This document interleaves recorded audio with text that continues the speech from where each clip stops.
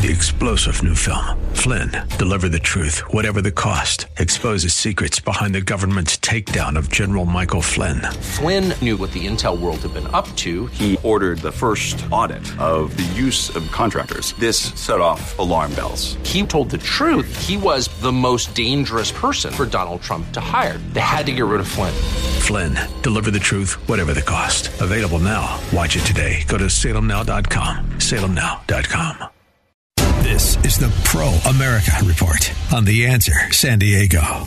Welcome. Ed Martin here on the Pro America Report. Great to be together. We're going to have a nice visit in just a few moments with our old friend, Ron Kessler. Ron Kessler has written many books about presidents, about the Secret Service, about the White House. Fascinating man. And, pardon me, you're going to want to hear from him. We'll also visit with our old friend Noah Dingley, who's our great technical producer, and visit with him on all things technical and what's happening with Facebook and Donald J. Trump. And then I'll wrap up today. I want to tease this, as they say, because the Chinese are preparing to eat our lunch in outer space if we don't get our head on straight. And Brandon Weichert, who's a great writer on this subject, has a piece that ran over in Real Clear Science and is on WND.com now. You're going to want to check that out, check him out. And basically it's a warning about how we can get ahead of what they're about to do to us in space. And so we want to listen to what he says and see if we can get our head on straight. Doesn't seem so easy. It should be easier, but it doesn't seem that easy right now. Okay, now let me remind you to go over to proamericareport.com and sign up for the daily email and get your daily email in your inbox. Very important time. You go to proamericareport.com, sign up there, just put your email address in Monday through Friday, 8 a.m. East Coast time, 5 a.m. Pacific time, and all the times in between goes in your email box. And in the morning, make sure he gives you a few points to read, links to click on and read, a few key points, and especially what you need to know. And today, what you need to know, I hope you had a chance. I talked to a lot of folks today, all day Thursday. It was a national day of prayer. Now, this is a great tradition in our America, going on for hundreds of years. And the National Day of Prayer, the president does that by proclamation. And I just have to tell you, if you read the Joe Biden proclamation today, first of all, it doesn't actually include the word God. It doesn't even include the word. It does include. Let me say it clearly. It does include the word the Lord, but only in the context of in the year of our Lord 2021. Not anything about the Lord.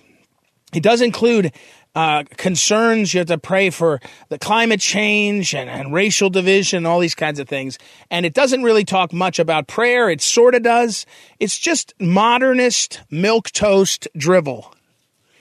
And then I was saying, well, okay, it feels like, I knew Trump, I know that a proclamation like this is written by the speechwriters for the president. So it's not exactly, the president's not sitting around, but it has the voice of the president. That's what you do as a speechwriter. And I knew that the two guys that were, for much of the 4 years that Trump was in office, were writing the speeches. And these guys were really, really good, at channeling President Trump's voice.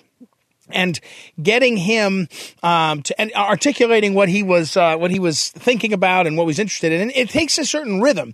You, as a speechwriter, you spend a good bit of time with the principal, but you have to listen to what the principal says and does, and you start to pick up their voice. And Donald Trump's proclamations on the National Day of Prayer were they were scriptural, they were serious, they were high-minded, comes to mind.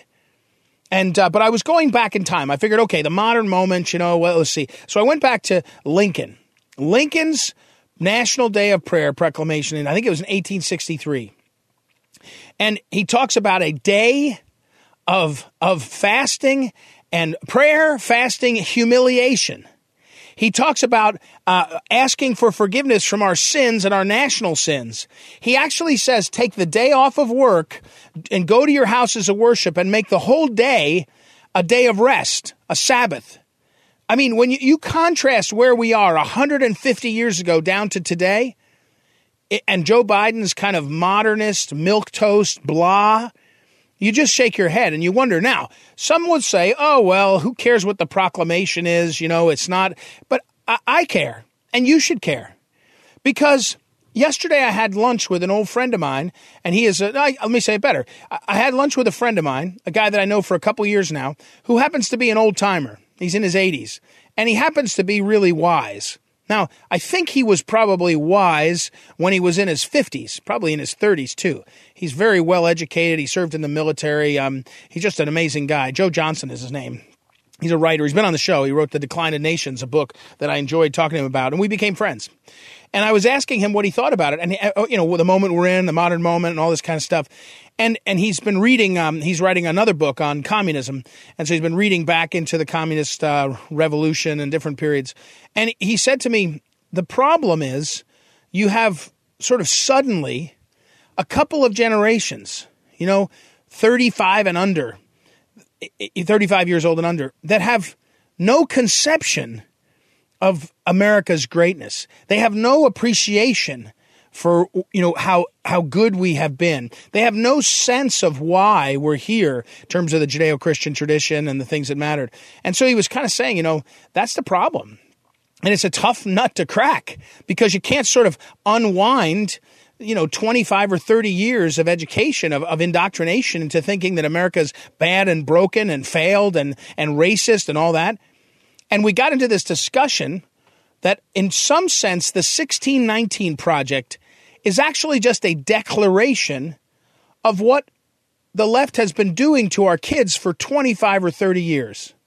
I mean, I graduated high school in 1988.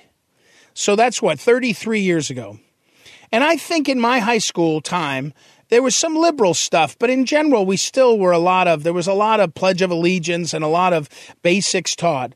And so somewhere in the last 30 years, maybe it started before that, but let's just say 30 years, we have seen this rapid acceleration. But my point here is that the 1619 Project is just an articulation of sort of the accumulation of 30 or 40 or 50 years of what they were doing. It's kind of like for all that time they were hiding it as they sort of slid us, creeping. It was not sweeping. It was creeping, self-hatred, of America, hatred of America. It was creeping, right? Slowly. And by 1619, they're like, yeah, we'll just come out and tell you. We just don't believe in this country the way you do, the way you did. And that's the problem. That's the problem. And when you see the contrast between Lincoln and Biden, and you look at the two of them, they almost seem to come from a completely different culture. And that's the problem. Because it's a culture. Culture is like the oxygen we breathe. The culture of America is Judeo-Christian values. And one of the reasons why Biden's words matter, Lincoln's words matter, is because words matter. Words matter. The word of God, the word made flesh, the naming of things. And the left knows this. That's why they corrupt words so much. That's why they drive people away from the God of the book. That's what they want you to do. They want you to be self-centered and self-referential. Don't look out to the Almighty. Look into yourself. And that's what's going on. So when you look at the words of Biden on the National Day of Prayer and you look at the words of Lincoln, it's not a minor shift. It's not a minor change.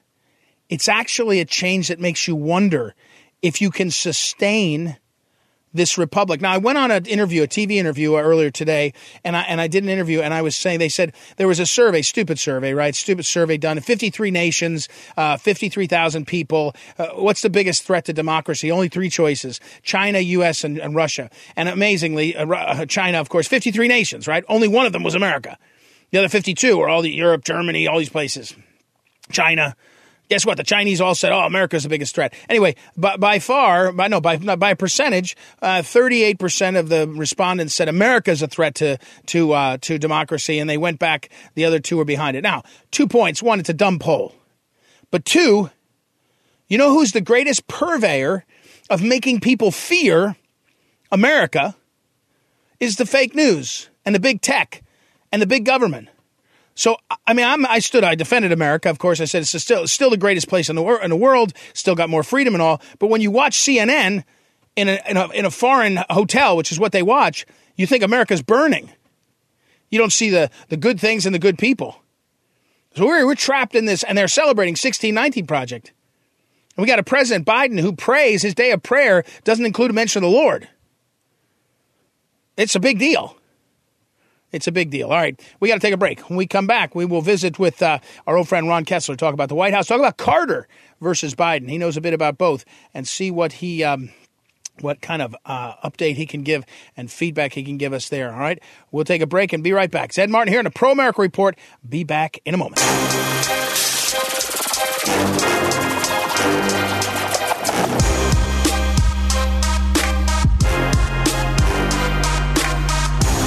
Welcome back.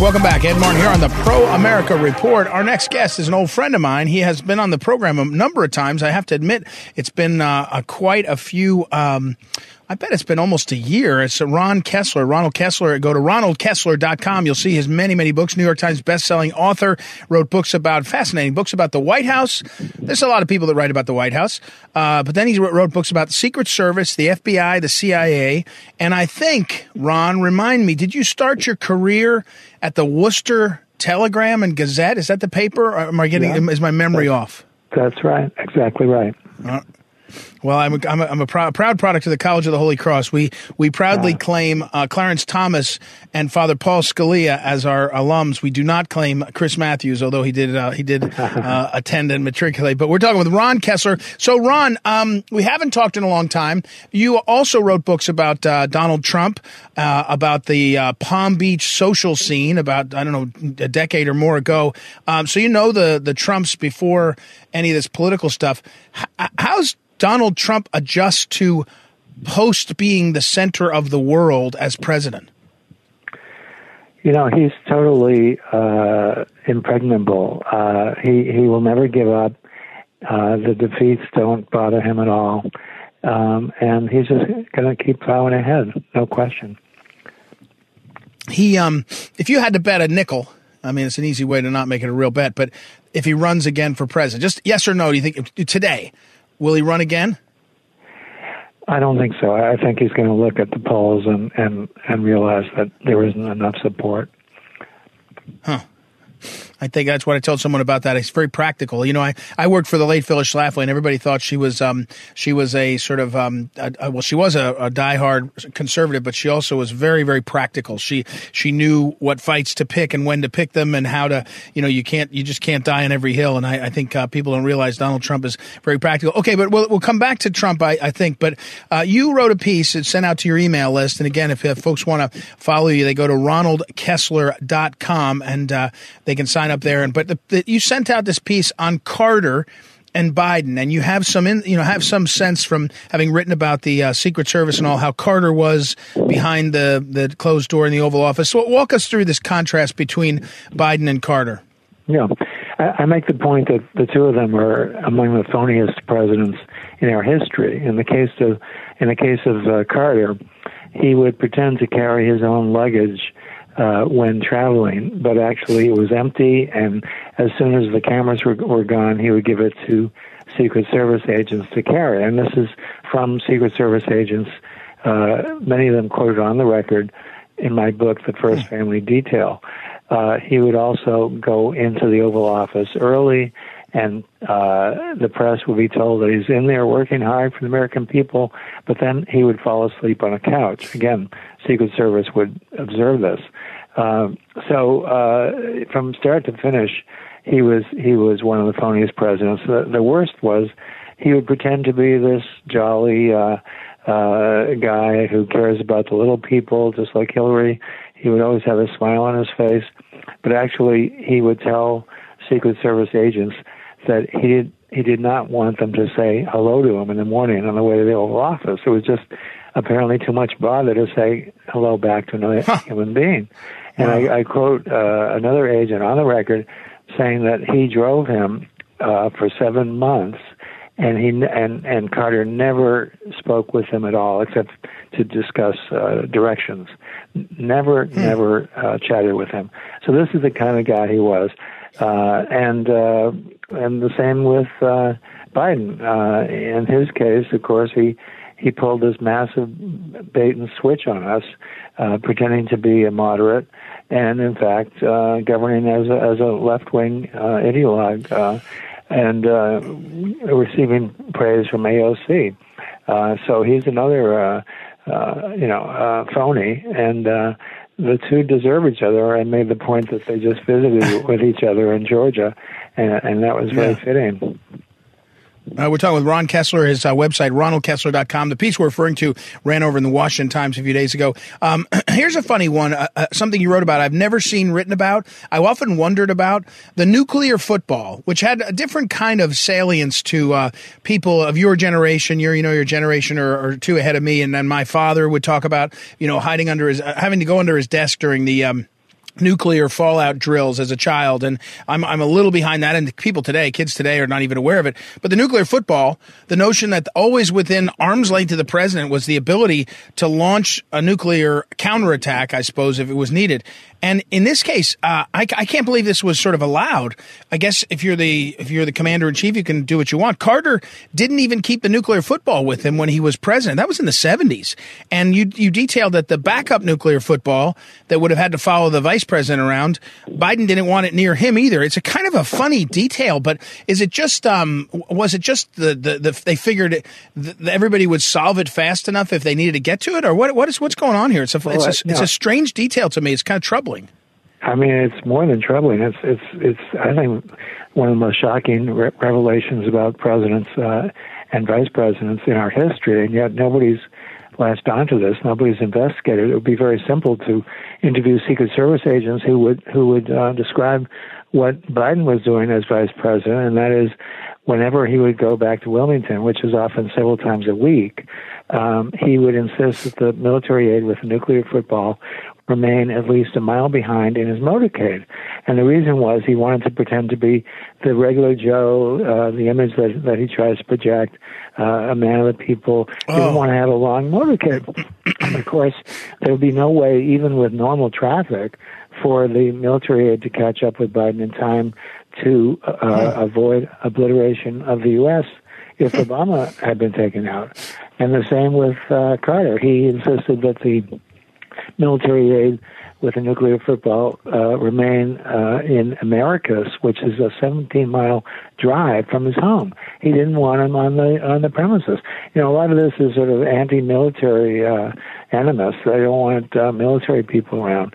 And again, Carter, wanted to pretend that he was this good old boy. He wouldn't have anything official around him or scary around him. Just the most shocking revelations, and yet nobody's picked it up. We're talking with Ron Kessler, and again, ronaldkessler.com is his website. Lots of reading there, lots of things to read there, and also his list of books. Ron, at this point in the presidency, the coverage of Biden, I mean, I'm not able to be unbiased, right? I look at it and I say, if Donald Trump, had a bad hair day, they wrote about how he was, near death, or, he was, remember he slid down the ramp at West Point, and they said, he's really lost it and all. And the coverage of Biden now is obviously it's almost infuriating. On the other hand, what's your analysis of who's really in charge? I know a lot of people say, oh, he seems kind of dim-witted and all. I don't mean that. I mean, in any given White House, there are centers of power. You could say it was Jared and Ivanka, Bannon when he was in office. Pick a person. Who's really in charge here? Is Ron Klain the dominant character who's been with Biden forever? Is it the Susan Rice sort of Obama wing? What's your sense of who's really kind of dominating right now? What I've picked up is that the decisions are made by a small committee, including those people you mentioned, and they sort of agree on everything, and then they present it to Biden, and he signs off, and if there's any trouble, they bring in Kamala Harris, and she'll convince Biden. But basically, the policy is set by these people who are generally left-wing, and so you're exactly right. He's not really in charge. He sort of, dips in every now and then. And you sense that when he speaks, when he gives a speech, it's halting. You never know if he's going to come out with another blooper or not. So, you have to believe your own eyes. We're talking with Ron Kessler. RonaldKessler.com is his website, and I'm looking at his bio, the many, many books, and 2 books back in the inside the White House of George W. Bush and Laura Bush, and then he also wrote a book, one of the earliest, I think one of the first books that had a in-depth interview with Donald Trump as president, which he published, so Ron. Tell me about what are your thoughts on where we are in terms of the media? By the way, it was called, the Trump White House, Changing the Rules of the Game. But the media, you started your career as an investigative reporter, wrote for the Washington Post, Wall Street Journal, Time Magazine, all sorts of places.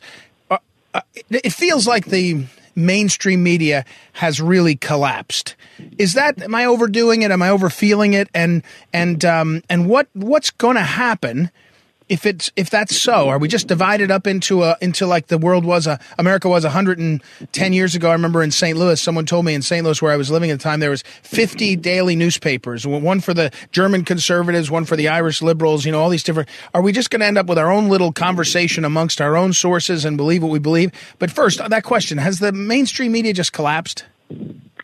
I would say they've foregone standards totally.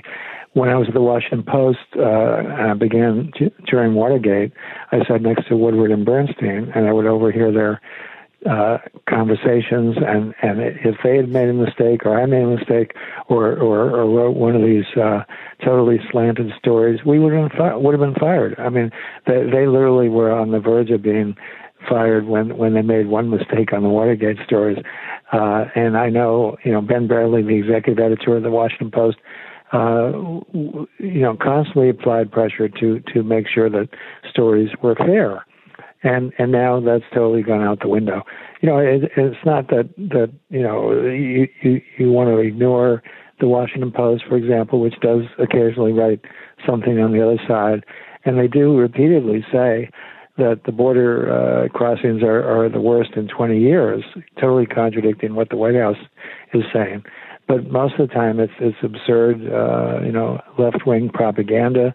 For example, on the voting laws in the various states, they say it's restrictive. And no, it's just common sense to have some security. So you see that all the time, and people do choose the outlet that they want that will feed into their own inclinations. And that's the way it works. We are polarized. It's not going to change.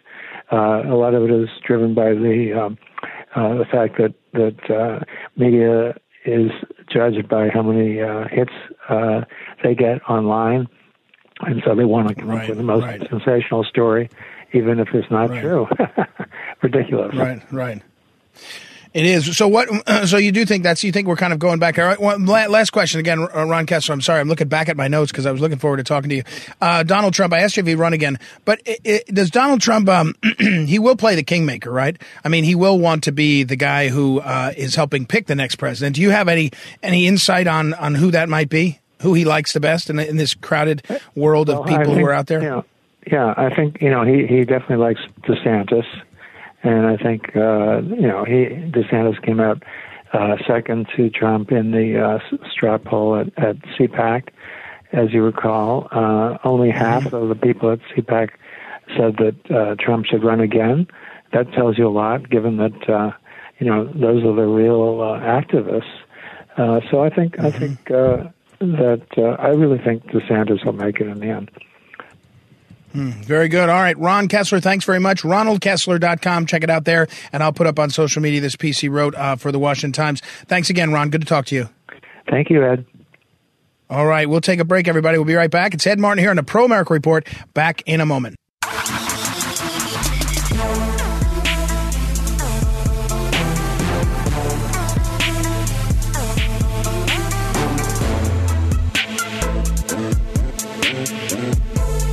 Welcome back. Ed Martin here on a Pro America Report. I hate to do it, but my old friend Noah, supposed to be the technical director, and he's got a taste of it, and he's now on. He's coming on. I'm hogging the spotlight. Is what I'm doing. Exactly. Why isn't he on all the time? So we're going to touch base with Noah, and I have a couple of questions because Noah's been a communications professional for decades. And so, first of all, I want to ask you. First of all, you make me sound so old.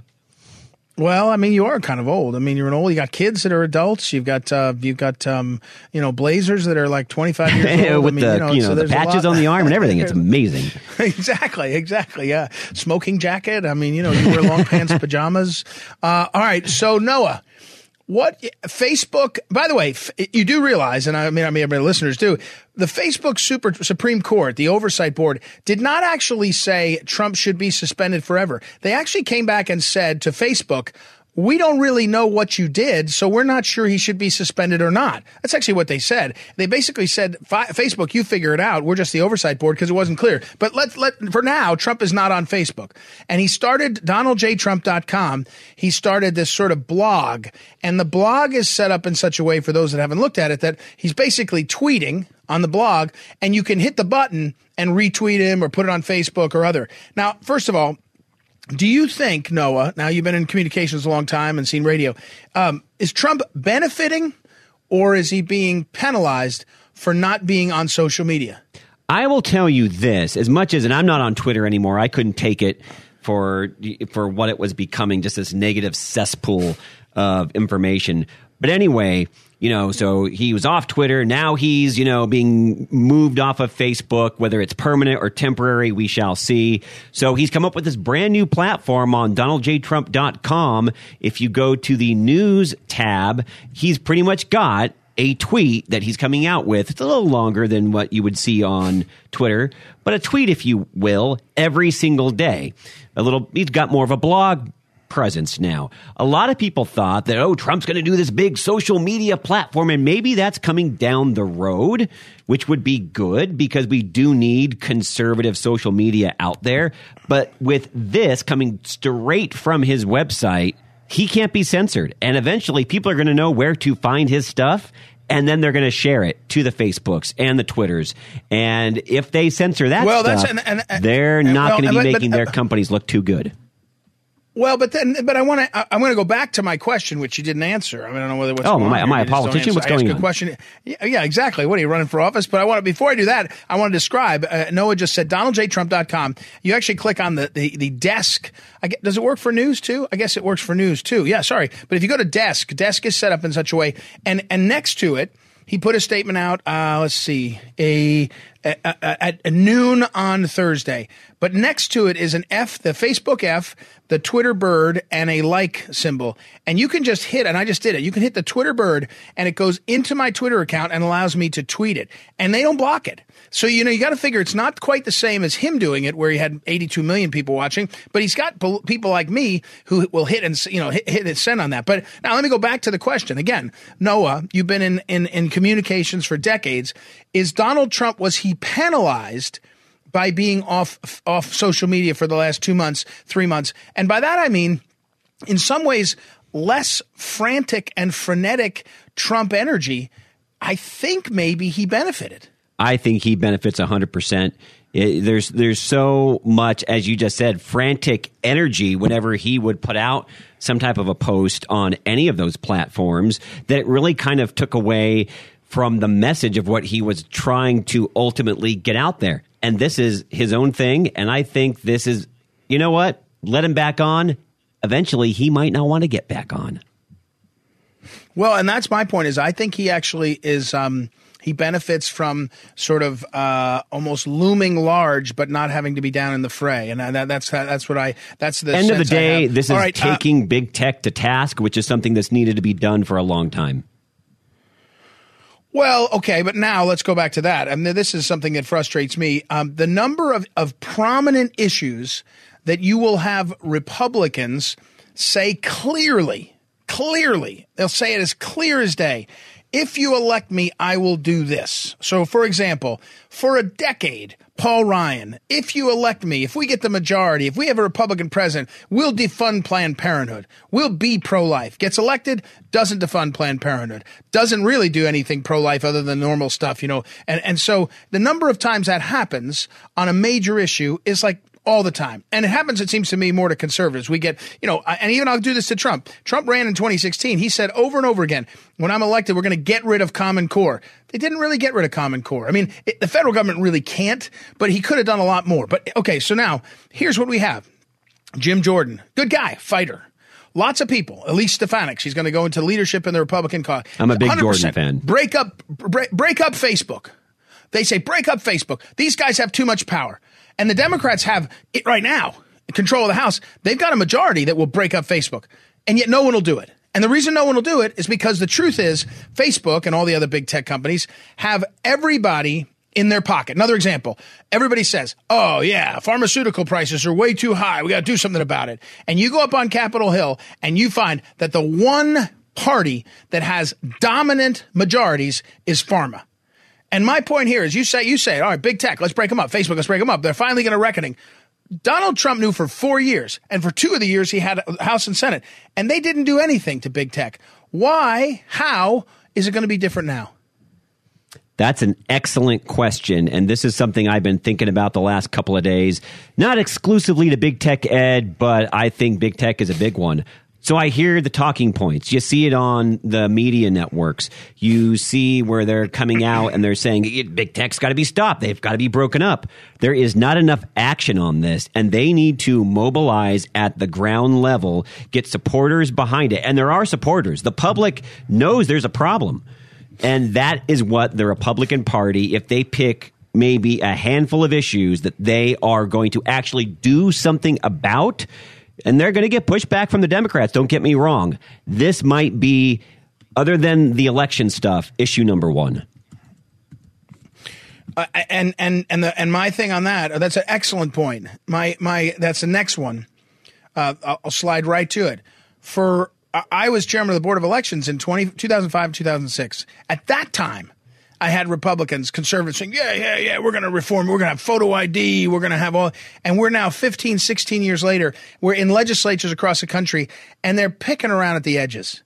They're just picking around at the edges. Today, earlier on Thursday, the news came out of Arizona that they had, of all their machines they were using, this is a report, I don't know if it's true yet, but a report out of Arizona that the machines that were used in the election, at least one big portion of Maricopa County, that the administrator access. So on all these machines, when you go and work a poll, I don't know if you ever worked a poll, no, but you go to work a poll, there's an administrator, at least one in a place, and they have access sort of to go in, it's the administrator. It's got access to everything. It's not just a user. And there was no administrator passwords, which meant all you had to do was have an administrator name and you could go in, no password, no security. Now, again, that doesn't mean there was a stolen election, but here we are, and the Republicans, conservatives, are picking around the edges. Again, for 2 full years, Paul Ryan, Mitch McConnell, Donald Trump had majorities. Did they pass a mandatory photo ID for elections? No. They didn't do anything like that. They did tax cuts. And again, my point is the left says we got power. Oh, watch us shove a stimulus down your throat in 2009, show Obamacare down your throat in 2010, and here we go. Keep going, right? On now in 2021, we'll do a $2 trillion boondoggle spending thing, et cetera, et cetera. Well, here's the problem, Ed, and I agree with you on all those points. I think that was very well stated. We should have taken the time when we had it to make sure that elections were done right. And what did we do? You said it perfectly. There was lots of picking around the corners. Honestly, we didn't do anything. And now that the other side is in power, they're doing everything that they can to make sure election reform never happens, or at least not the way that it should. Of course, they want to pass H.R. 1, which would make any type of legitimate election reform completely impossible. So it's going to be an uphill climb, but this is something else. This is issue number one, as I said, that the Republicans need to show the voters that they are going to stand up for. And at the end of the day, we're going to take the elections and make them something that people can be proud of. Yeah, and I guess what I'm saying is what I'm struggling with is, and it's common, and it happens, whoever's out of power, you hear the kinds of sounds we're saying, the wishful thinking. If you were the Democrats, you would have had, you had people saying, my gosh, why didn't RBG resign, when she could have retired earlier? And there's always wishful thinking if you had done it differently. My point here is that the Republican Party has been shown a path on how to fight Trump, but it hasn't been shown a path on how to, and I say this with a little bit of caution, but how to be ruthless in success, how to actually take the power. And, when you watch Ron DeSantis punch back, here's the thing, Ed, I agree with you, because something I also talk about every day on the various talk shows that I'm on and producing is that the Democrats fight tooth and nail every single day, 24 hours a day, to make sure they get what they want. The Republicans don't do that. Yeah. And that's something that they can do. They can be just as dedicated and just as consuming with repeating the same messages and doing more action. They have to do these things like the Democrats do them, because if they don't, they better enjoy second place, because that's what they're going to get.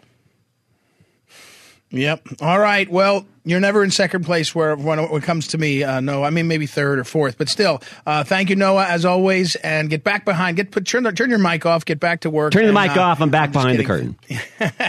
All right. Thank you, Noah. And we will take a break and we'll come back and wrap things up. It's Ed Martin here in a Pro America Report. Be back in a moment.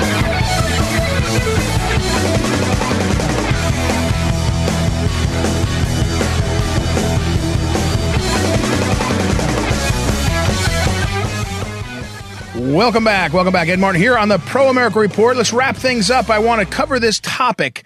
I'm just going to cover a report that I heard. And this, again, is what I mean by how much is happening while the media world breathlessly covers Liz Cheney. Like that's big news. Who the number 3 in the Republican Party is in the House, which has no power. Okay. So, but here, while America is sleeping, China is reaping. And so there's a piece over at WND, and the piece catalogs how the Chinese have a new space effort. Okay, so the space effort is, now you may not even realize this. And once I saw this story, I went back and started doing some other reading. And I'm going to try to have him on the show with us. Brandon Weichert has been on the show. He's a couple times he's talked about his books with us. And Brandon Weichert writes this column. And the column is all about how the International Space Station is something that we all have been engaged in. When I say we all, America has been a partner in that with China and Russia and others, all up in space. So you just kind of get up there and you're working together. And so what he goes on to say is that the Chinese, in typical fashion, have said we're going to dominate space. And one of the ways they're going to dominate space is to go up and on the space station and other places, stomp on, move quickly over our rights, meaning America. They don't care what we think about.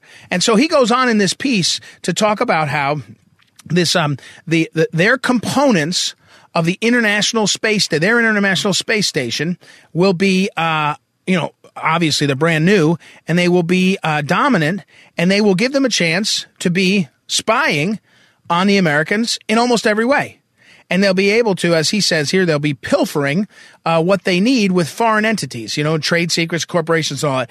It's a fascinating topic. And someone said a couple of months ago, whoever wins the battle for space is the superpower.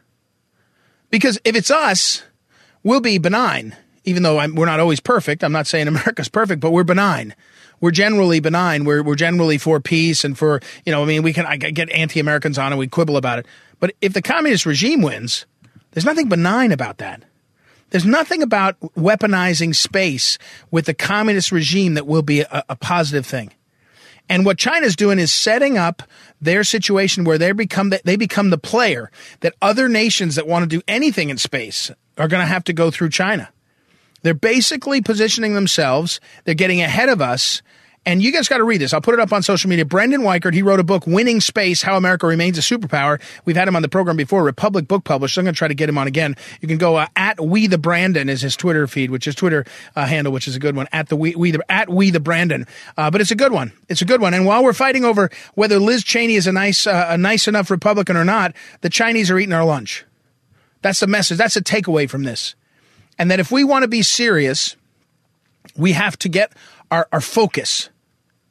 Now, I will say one good piece of news, one very good piece of news is if you're watching the question of nuclear power, after all the talk, and there's lots of money being wasted on green energy stuff, boondoggles, windmills and solar panels, all subsidized, all Democrats passing money around to each other. The one thing the Bidens haven't done, the Biden administration has not done, is they have not cut back on nuclear, the development of nuclear.